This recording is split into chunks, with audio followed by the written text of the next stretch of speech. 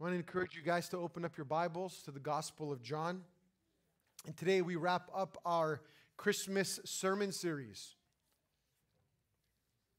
And today we have the joy and pleasure of having our very own Roger to come up and read the text. So please welcome him.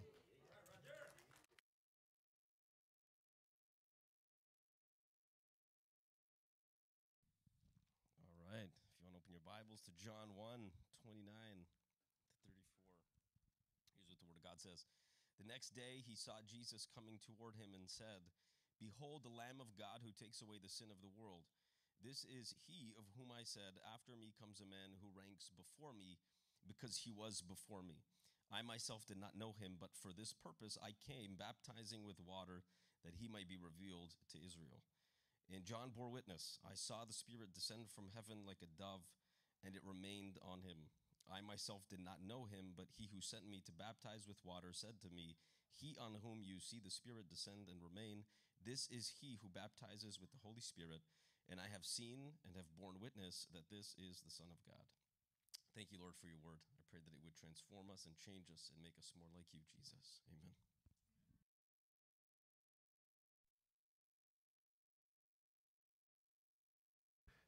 Amen. I encourage you to keep open your Bibles there, your smartphones to that text as we go through it together this morning. One of the themes that has stood out very clearly from our text over this last month is that there is this need for us to be witnesses. Amen? And I'm going to be honest with you, I'm pretty pumped and excited because we're jumping into the book of Acts starting in January, and the whole theme of the book is us being witnesses of Jesus Christ. And this is exactly what we see John the Baptist doing here as he himself beholds Jesus for himself with his own eyes. See, John wants his audience to know that he wasn't just a witness in the sense that he had something to say. How many of you know that today in our world, everybody has something to say?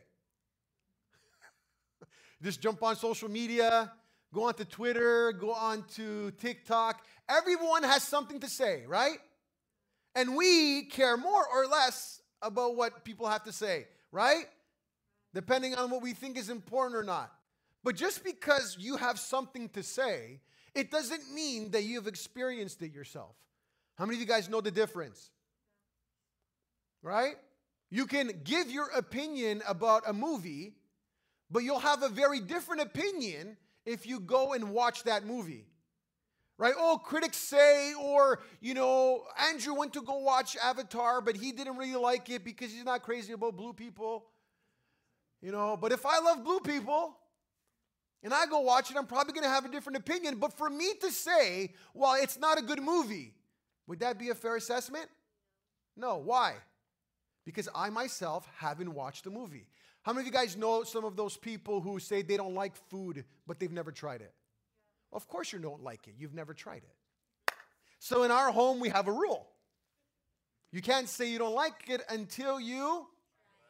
Because you're only going to know if you like it or not until you... There's a difference. And this is what John the Baptist is going to insist with us this morning, telling us 3 times that he saw Jesus. He didn't just testify. He didn't just say that he knew that the Christ was going to come, that a Savior would come to save the people of Israel and the whole world. It wasn't just a message that he had, but his message became even stronger and more forceful when he discovered who the one that was going to save was going to be. Does that make sense? Look, I was going to share this at the end, but I'm going to share this at the beginning. I'm going to share these pictures, okay? So if you could just show these pictures. Okay, the first one. This is the peak of the Samaria Gorge. Okay, this is in Crete, Greece. That is White Mountain in the behind. And this is the top. Okay? This is what it looks like. This is the largest gorge in Samaria. Okay? It's 16 kilometers of hiking from the peak all the way down. It's one thing to look at that and say, wow, that is so beautiful, the peak. Let's go back to the first pick, the peak. That is so beautiful. It's wonderful. It is great. It's majestic. It's a completely different thing to actually be there and to do the hike and to know how challenging it is. Because no one can deny the person who has been there and who has had to trek through the 16 kilometers itself, right? So that first picture with the sign, this one I found on the internet, okay? The next picture I took because I was there. Next picture, that's me right there on the left. I don't know if you can notice because the lights, that's me there on the left. I'm having breakfast. Okay? Because you start this hike at 7 o'clock in the morning. Okay? You have to be up at 5:30. You take the bus and it brings you to the peak. Okay? And then you begin to go down that terrain there on the left. It's rocky. It's mountainous. There's jagged edges. You have to keep your eyes where your feet are. Because if you don't, guess what's going to happen? You're going to trip and you're going to hurt yourself. They tell you when you start this hike that if you don't make it, there is no way for you to get out of it. A donkey won't come pick you up. There'll be no way. You have to get to the end yourself. You have to sign a waiver. And then you have people who show up, ask Christina, they show up in high heels. And you're like, oh my goodness. I did my research before we went. And I said, honey, make sure you bring comfortable shoes. Because there have been people who've gotten stuck here. This is us. You want to see the one with the canyon? See, they're there on the left? That's the gorge. You're literally trekking through the mountains. Down and then through the gorge. The opening all the way through. And this is what you have waiting for you at the end. Look, I don't know if you can tell. Look at the color of the sand. It's pitch black. You start at 7 in the morning and you end at around 2 in the morning. In the afternoon. Took days. It was incredible. When we were there, we were hiking down. There was a runner who ran down. And when we were getting to the end, guess what the runner was doing? Running back up. Yeah. Incredible. It was one of the best experiences of my life. You can ask Christina how it was for her later. It was tough, though. No one can tell me that I don't know what it's like to hike through the Samaria Gorge. No one can tell me that I don't know where the largest gorge in Europe is. It's on the island of Crete in Greece. I've been there. I have seen it for myself, and I have done it myself. How many of you guys know what I'm talking about? It's undeniable. It won't matter what other people have to say. Why? Because I was there, and no one could tell me otherwise. And this is John's point. Because we see clearly in 3 of these verses that John is going to say, I saw, I have seen. Remember a few weeks ago when we talked about how John bore witness like someone in a courtroom testifying? This is what John is saying. I was there. This is what I observed, and this is what I saw, and this is what it was like for me. He's giving a first-hand account, not of what people have told him, what he's heard. How many of you guys know that sometimes we hear things and what we hear isn't the truth? John is not talking about something that he heard somebody say. He is talking about what he has seen for himself. And he is sharing it in a very forceful way. Because to him, it has become undeniable now who the Christ is. He has been proclaiming the Christ and that he would come. But now he knows who he is. And so we jump into our first point starting in verse 29 and 30. witnessing the Lamb of God. John the Baptist is continuing his testimony of Jesus. And if you remember from last week, he responded to the delegation that was coming from Jerusalem, and they wanted to know who John the Baptist was. And he said very clearly that he was not the Christ. He wasn't the one who was going to come to rescue and save Israel. And he said, listen, I'm not even Elijah or the prophet. I am simply a voice that is crying out in the wilderness. I'm preparing people to encounter the Savior. Now it's the next day. And John the Baptist is at the River Jordan preaching and baptizing people. And who does he see approaching? Look at the text, not at me. Who? In verse 29. Jesus. Jesus has come out into the wilderness to where John is. And John makes a very bold declaration when he sees Jesus. He says to the crowds of people who have been hearing him preach and who he has baptized, and he says, behold, look, who is it? It is the Lamb of God who takes away the sin of the world. He is affirming to everyone there, pointing to Jesus and saying, him, that one right there. He is the Lamb of God who takes away the sin of the world. The title Lamb of God is not found anywhere else in all of the Bible. This title is exclusively given to Jesus by John the Baptist himself. What does John do? He is grabbing these themes from the Old Testament that spoke of lambs and brings them together to show that Jesus is this lamb that now God has provided. So here are some of the ideas from the Old Testament that John now is saying has found its purpose and meaning in the person of Jesus. In Genesis chapter 22, God tests Abraham. Remember, God had promised Abraham that from his descendants would come a whole nation. And remember, Sarai, what can she do? She cannot have children. They're both in their old age. And then God finally gives them a son, Isaac. And then God tests Abraham and says, I want you to sacrifice your son to me.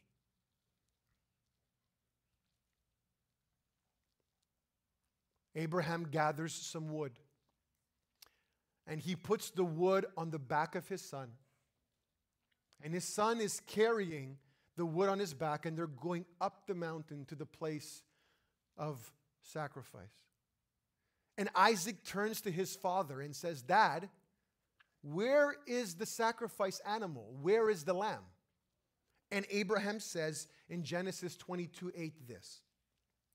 Abraham said, God will provide for himself the lamb for the burnt offering, my son.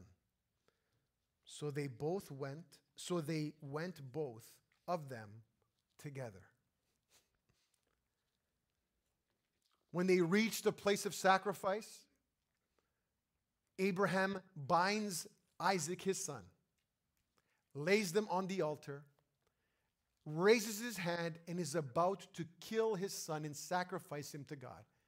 When God intervenes and says, Abraham, now I know that there is not anything that you will do because you do trust God.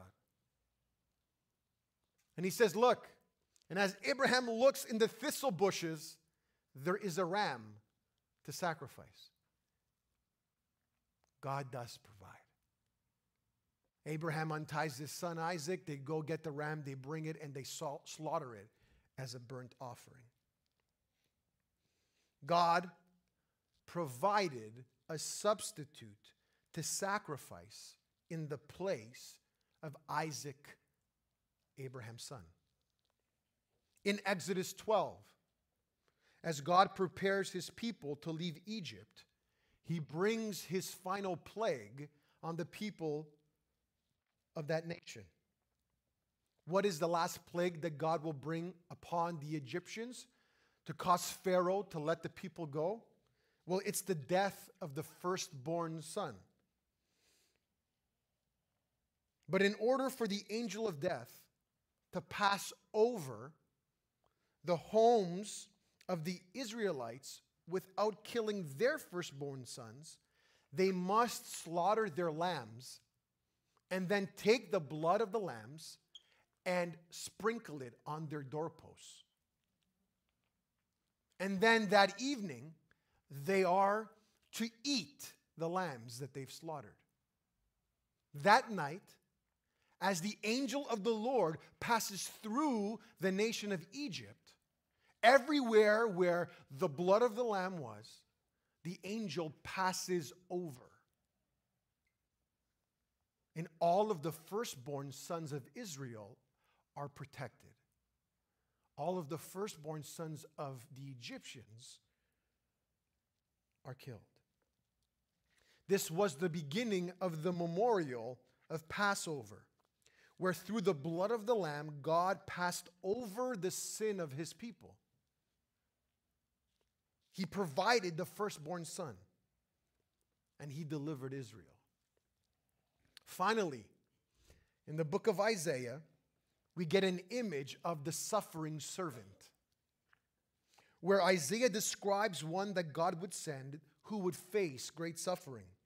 This suffering servant would serve his people by giving his life to die like a lamb taken to the slaughter. This is what Isaiah 53:7 says.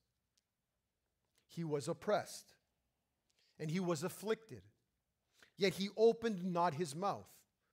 Like a lamb that is led to the slaughter, and like a sheep that before its shearers is silent, so he opened not his mouth. In the temple, part of the daily sacrifice that was given as burnt offerings were lambs, who were the substitute for the people's sin.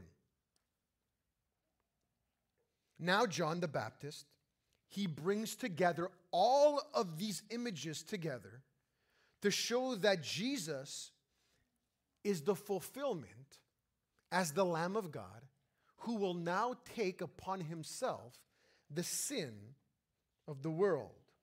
He especially paints this picture of Isaiah 53 of the suffering servant, who will die like a lamb who is taken to his death.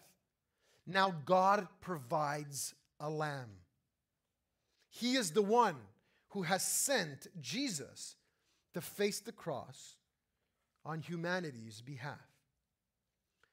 So we see John the Baptist right at the beginning of the book telling us how the end is going to happen.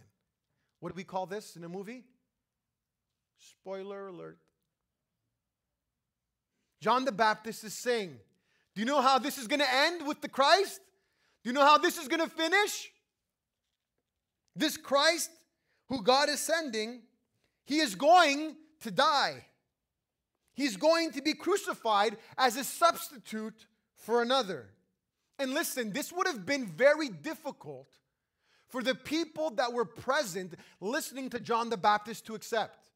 Because in their minds, the Savior that would come to save them was coming to deliver them from political oppression. The hope of Israel was that the Savior would come and that he would defeat and overthrow the Roman Empire. That he would come to make Israel again a free nation. That now the King would come, the Christ, and that he would triumph over their enemies. And now John the Baptist is insisting that the Christ that they're waiting for, he is going to come instead to save the world from sin, instead of coming to bring them political freedom. Look, even Jesus' disciples, they struggled to believe that Jesus would have to suffer and die. You see, Jesus predicted his suffering 3 different times with his disciples. And those 3 times, guess what? They didn't believe him. They couldn't accept in their mind that the one who would come to help them would help them by giving up his life. They failed to understand and to see what Jesus' mission actually was. Listen, it was to be a substitutionary sacrifice in the place of sinful humanity. Because only he could face the punishment of God's wrath in order to make atonement for the sin of the world. John the Baptist says that Jesus will what? As the Lamb of God, what will he accomplish? Well, he will take away the sin of the world. This idea of taking away means that he will come and will carry sin on his shoulders in the same way that someone carries a backpack. On his back will be the burden, the weight of sin, and that he will bring the weight of sin before God and offer himself as payment for the consequence of sin. You guys know what this means? Let me give you an example. Logan, come here. Bro, there's only one Logan in the room. Grab your backpack. Jake, come here, bud. Put your backpack on. Both shoulders. Come on. Why don't you guys come over here? We're here. This is Logan's backpack, right? He wears this every day to school. Well, he wears another one, but this is his other traveling one. I love your honesty, buddy. This is Logan's backpack. But we have Jake here. And Jake is Logan's substitute. So Logan's going to take off his backpack. And now instead of carrying the weight of it, he's going to give it to Jake to carry. It's not that heavy, bro. Don't worry. Who's carrying the backpack? Whose backpack is it? This is what Christ Jesus has done for us in terms of our sin.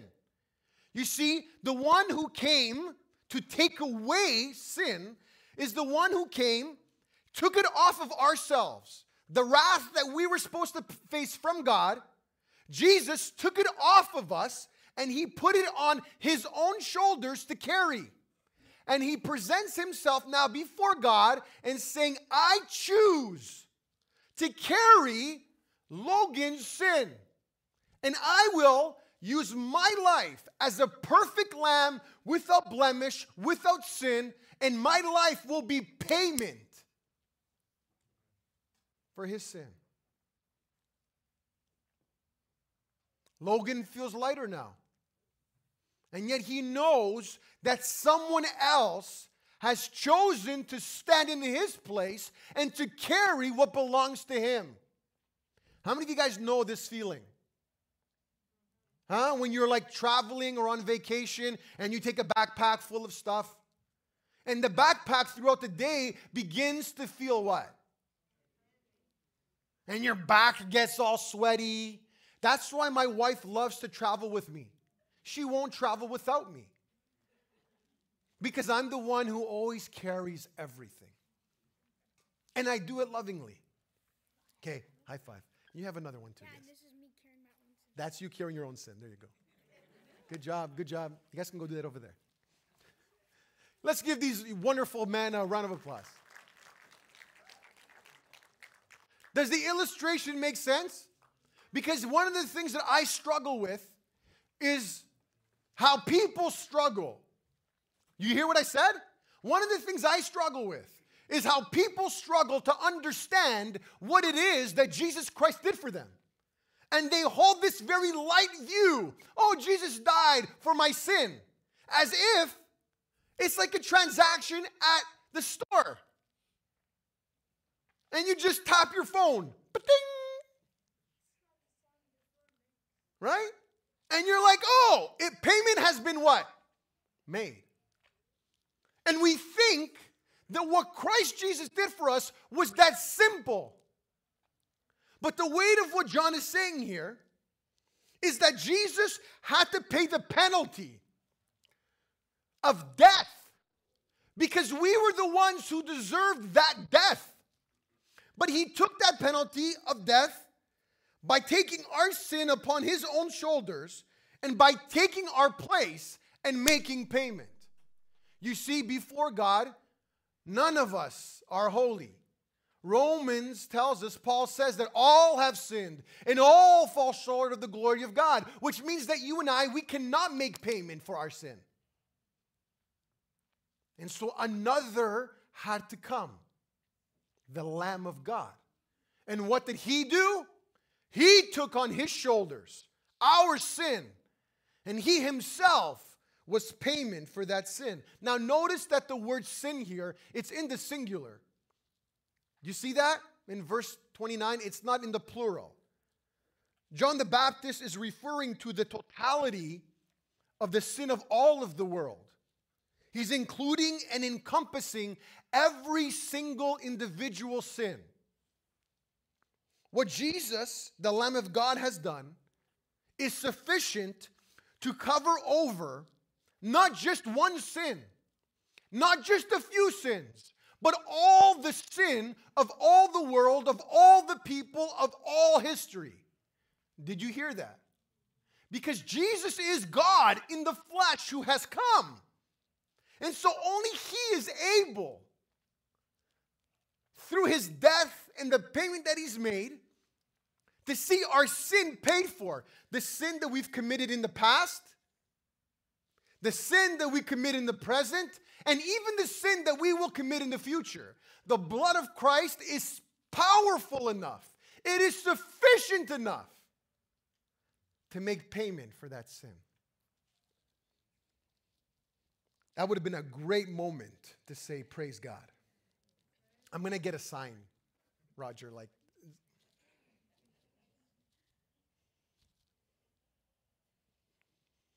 And look, this would have been shocking to John the Baptist's crowd.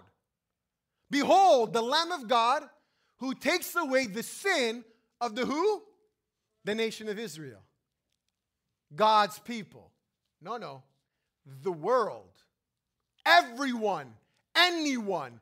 Jew, Gentile, near, far, pagan, religious. What Jesus will do will be sufficient enough not only to deal with the rebellion of every human being in the world, but it is available to every and anyone in the world.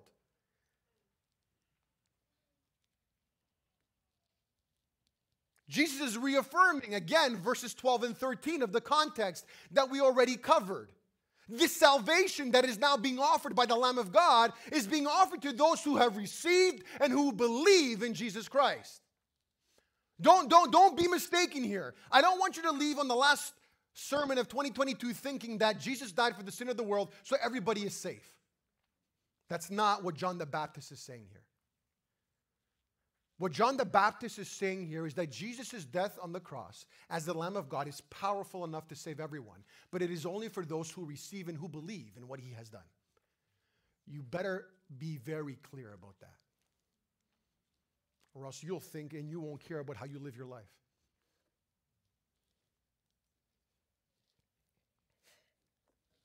The end of this year, are you able to see Jesus? You. Are you able to see him with your own eyes as you read through the Bible? Is this how you see him? As the Lamb of God who takes away your sin.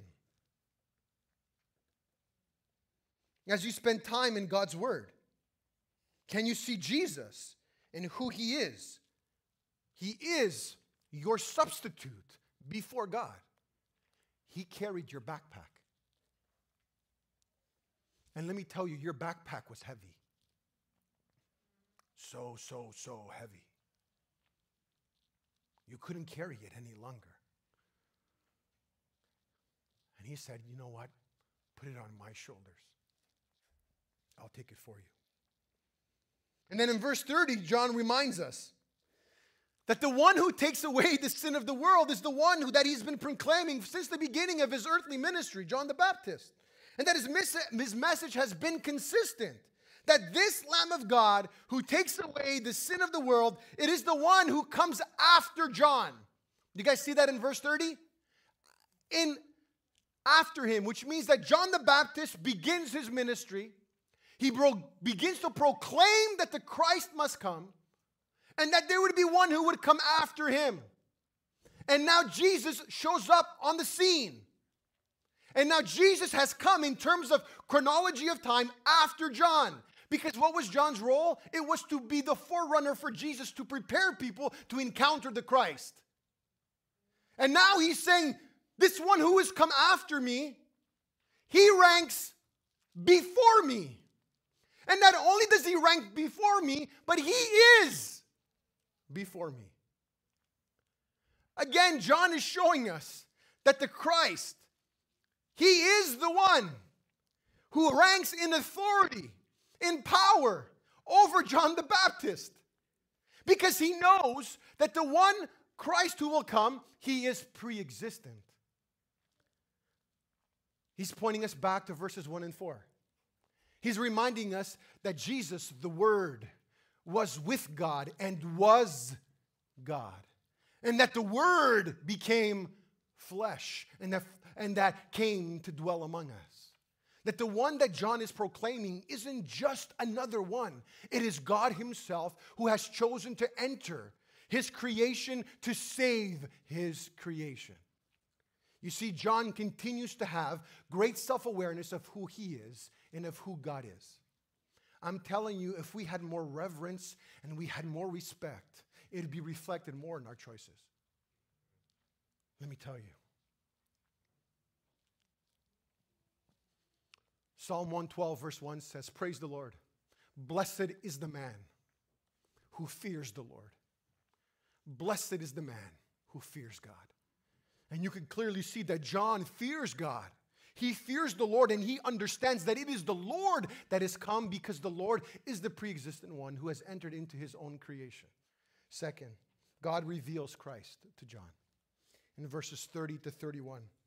And you see, it's interesting. Look at what John the Baptist says right here. He says, I don't know. I myself didn't know him. You guys see that? He mentions this twice.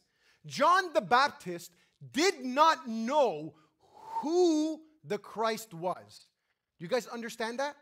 He knew what his message was. It was to prepare people to encounter the Christ. But he did not know the identity of who the Christ was. Are you with me? That's the point of this text. He's going to tell us that God himself reveals to him who the Christ is, because God is the one who says to him that the one on whom the Spirit descends and remains, that's him. Now, does John know who Jesus is? Yes. Do you know why? Because John and Jesus are cousins. They're relatives. Are you guys with me? They would have grown up together. Yes, Jesus lived in the northern part of Israel, in Nazareth. And John the Baptist and his parents lived in the south part of Israel, in Jerusalem. But they were family members. We know that these two men know of each other. John's mother, Elizabeth, and Jesus' mother, Mary, were relatives. Look at what Luke 1:36 says. And behold, your relative Elizabeth, in her old age, has also conceived a son. And this is the 6th month with her, whom was called barren. Elizabeth and Mary were actually pregnant at the same time. Elizabeth is carrying her son, John the Baptist, and Mary is carrying her own son, Jesus. And there's 6-month gap.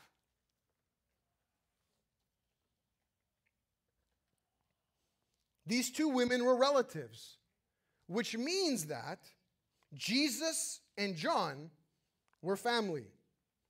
They likely saw each other on a yearly basis because Jews came to Jerusalem to celebrate Passover.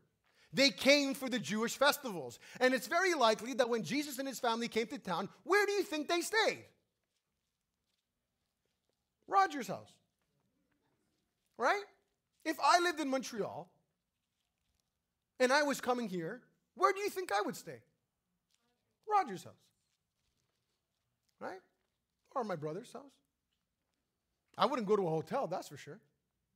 Save that money. Guys, we're entering a recession. I'd probably stay a few days there and a few days there. So they knew each other. But yet John the Baptist didn't know that his cousin Jesus was the Christ. You guys get the difference? He didn't know. God showed him. What's the proof that Jesus is the Christ? We see in verses 32 and 33. John bears witness. He sees the Holy Spirit, the third person of the Trinity, descend upon Jesus in a visual form of a dove. John the Baptist is witnessing the same event that the synoptic gospel writers detail about Jesus' water baptism. John is the only one that doesn't describe Jesus' water baptism, but he describes the event in the aftermath of what it is that John the Baptist sees. Jesus comes out to John the Baptist in the wilderness to be baptized. We see that in Mark chapter 9, verse 9 to Mark 1, 9 to 11. Look quickly with what it says. In those days, Jesus came from Nazareth to Galilee and was baptized by John in the Jordan. And when he came up out of the water, immediately he saw the heavens being torn open and the Spirit descending on him like a dove. And the voice came from heaven, "You are my beloved Son, in whom I am well pleased." In verse 33, John the Baptist says that God, the one who sent him to baptize with water, spoke to him and said to him that the one on whom the Spirit would descend and remain, he would be the one who would come to baptize with the Holy Spirit. John the Baptist is given divine revelation by God himself about who the Christ will be. And as he baptizes Jesus in the water, and as Jesus comes out of the water, John the Baptist sees the heavens open and a dove descending on him that represents the Holy Spirit. And God said that would happen. And when it happened, God finally reveals to John who the Christ is. Can you imagine that moment? My cousin? My cousin? My cousin has been God in the flesh this whole time? Yes. Now John the Baptist can point to someone specifically and say he is the fulfillment of God's promise. This is by far the climax of John's ministry. He can now say that he saw the Christ and knows who he is. He can say, look over there, him, that man, he is the Christ. He's no longer just sharing a message. He doesn't just have something to say. Now he has someone to point to. Follow him. He is the one that you need because he is the Lamb of God. He is the one who will baptize you with the Holy Spirit. It's him. And if you notice, it's clear that God says that the Holy Spirit won't just come upon Jesus, but the Holy Spirit will what? Remain. He will stay on upon Jesus always. Jesus himself said this. We can see the verses in Luke chapter 4, verses 18 to 20. Jesus walks into the synagogue for the first time. And he is presented a scroll to read from. He is presented a scroll. He doesn't go looking and grabs one. He is presented with a scroll. And the scroll is from the book of Isaiah that says, "The Spirit of the Lord is upon me, because he has anointed me to proclaim good news to the poor. He has sent me to proclaim liberty to the captives and recovering sight to the blind, to set at liberty those who are oppressed, to proclaim the year of the Lord's favor." And he rolled up the scroll, gave it back to the attendant, sat down, and the eyes of all in the synagogue were fixed on him. And he began to say to them, "Today, this scripture has been fulfilled in your hearing." Today, the Spirit of God is upon me. And we see that throughout all of Jesus' ministry, that the Holy Spirit is dwelling in him and that he has the power of God as a man. Because Jesus is man on earth, and he is enabled with the power of the Holy Spirit to preach the good news and to demonstrate power by healing and setting the demon-possessed free. So not only does Jesus, and John makes this clear, not only does Jesus have the Holy Spirit to fulfill his ministry, he, the Christ, is the one who will baptize others with the Holy Spirit. That the Spirit that he receives and that is abiding in him, he will be able to give to others because only he is able to. What is John the Baptist getting at here? Well, in the same way that John the Baptist had abundant water in the Jordan River to baptize people in water, Jesus has the abundance of the Holy Spirit to be able to baptize people with new life, with eternal life. That now he is the one who has come to give eternal life to people. And this is what it's meant here by baptizing the Holy Spirit. You have to understand this, that those who have been living up until this point, they've been spiritually dead.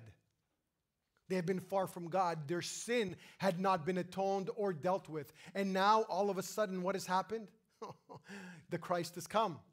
God in the flesh has arrived. The Spirit comes upon him. The Spirit rests upon him. And as the Spirit rests upon him, what happens? Now he is able to give and baptize others with the Holy Spirit. He can grant others new life. The new life we now live, we live in Christ Jesus. Now we who were spiritually dead are spiritually alive in Christ. Look at Ephesians chapter 1, verses 13 and 14. In him you also, when you heard the word of truth, the gospel of your salvation, and believed in him, were sealed with who? The promised Holy Spirit, who is the guarantee of your inheritance until we acquire possession of it to the praise of his glory. That now the one who came and whose Spirit descended upon him is the one who's able to give us the Spirit of God. And now we are no longer just living in this life, but that we have eternal life to look forward to. And now we have the Holy Spirit. And the Holy Spirit that we have is the guarantee. It's the inheritance, the down payment that we will be with God forever in all of eternity. Amen? Whether it's 2023, 24, 34, 54, 64, at the end of all things, we will be with God forever. Because we have the Holy Spirit abiding in us, who's been given to us by who? No other than the Christ, Jesus himself. Finally, so John just continues to do what he's been doing until now. Not only with the message, but now knowing the person. He continues to testify in verse 34. It's interesting if you look throughout this whole first chapter of John. I encourage you to do so before midnight hits today. You'll see that it is filled with different titles for Jesus Christ. Right from the beginning in verse 1, Jesus is called the Word. He is called the Light, the Son of the Father, the Lamb of God. And if you were to look again and again, you'll see even after verse 34 that Jesus is given more titles. Because every title is given to the one who is God in the flesh coming to earth. And so in John 34, the last verse here, what does he say? And I have seen, and I have borne witness that this is the Son of God. I know, and no one can tell me different. Why? Because I have seen. How many of you guys know what I'm talking about?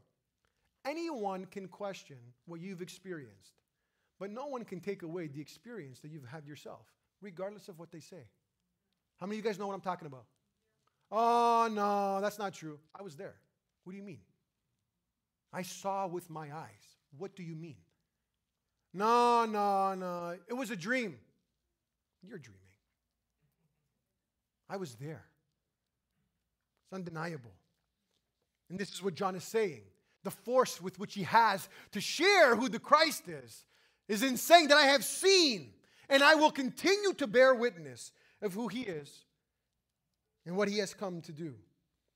He saw in verse 29. He saw in verse 32. And now he is seeing again in verse 34 that this Son of God is Jesus Christ. And we know that this title, Son of God, it means that Jesus and the Father are intimate in relationship with one another. That there is this unity in them being the Godhead, the Trinity as one. That God the Father is the one who has sent the Son. Does that make sense? That they're working, collaborating together in the Godhead. That each one has its own function and purpose but are dependent on each other. How many of you guys know what I'm talking about? Jesus is the Son of God. And as the Son of God, He has come because the Father has sent Him. All He does, He has done because He is filled with the Holy Spirit. Why don't you stand with me?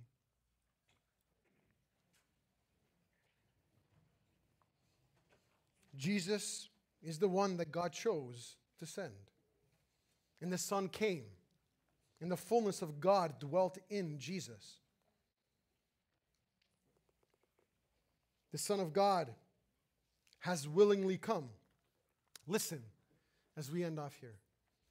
Jesus, the Son of God, has willingly come to be the Lamb that we need to take away our sin, to come and to save us.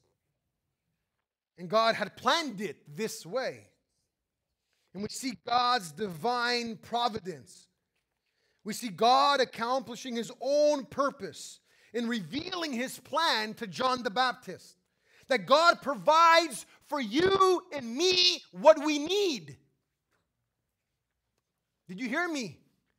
God provides what you and I need. Jesus Christ, the Lamb of God, who takes away our sin. And He doesn't just take away our sin, but because He's filled with the Holy Spirit, He is able to give us eternal life. You see, God doesn't just fix what we need down here, but God fixes what we need forever in eternity.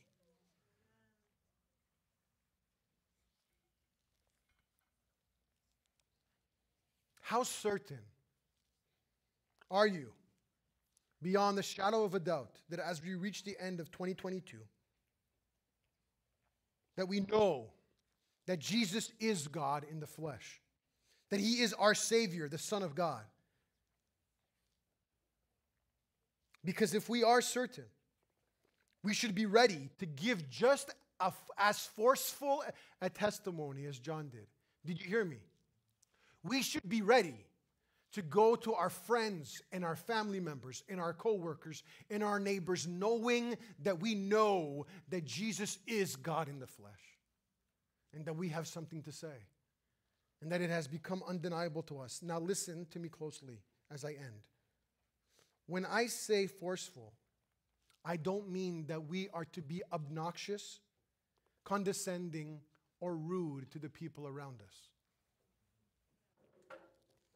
What I mean is that we have the internal fortitude because the Holy Spirit lives inside of us, in knowing that regardless of what the people around us say, what our family members and friends might say, or what we might hear on social media, it will not bend or it will not shake our belief in Jesus Christ. That's what I'm saying. Because increasingly in the world around you, if you listen to what everyone is saying, Jesus is not God. But we need the internal fortitude to be filled with the Holy Spirit to know that regardless of what other people say, that we know that God has spoken to us through His Word, and more importantly, through His Son, whom He has sent. I pray that this would be your joy as you reach the end of this year. And that it would be this single joy that would be your firm foundation in 2023. Amen? Let us pray.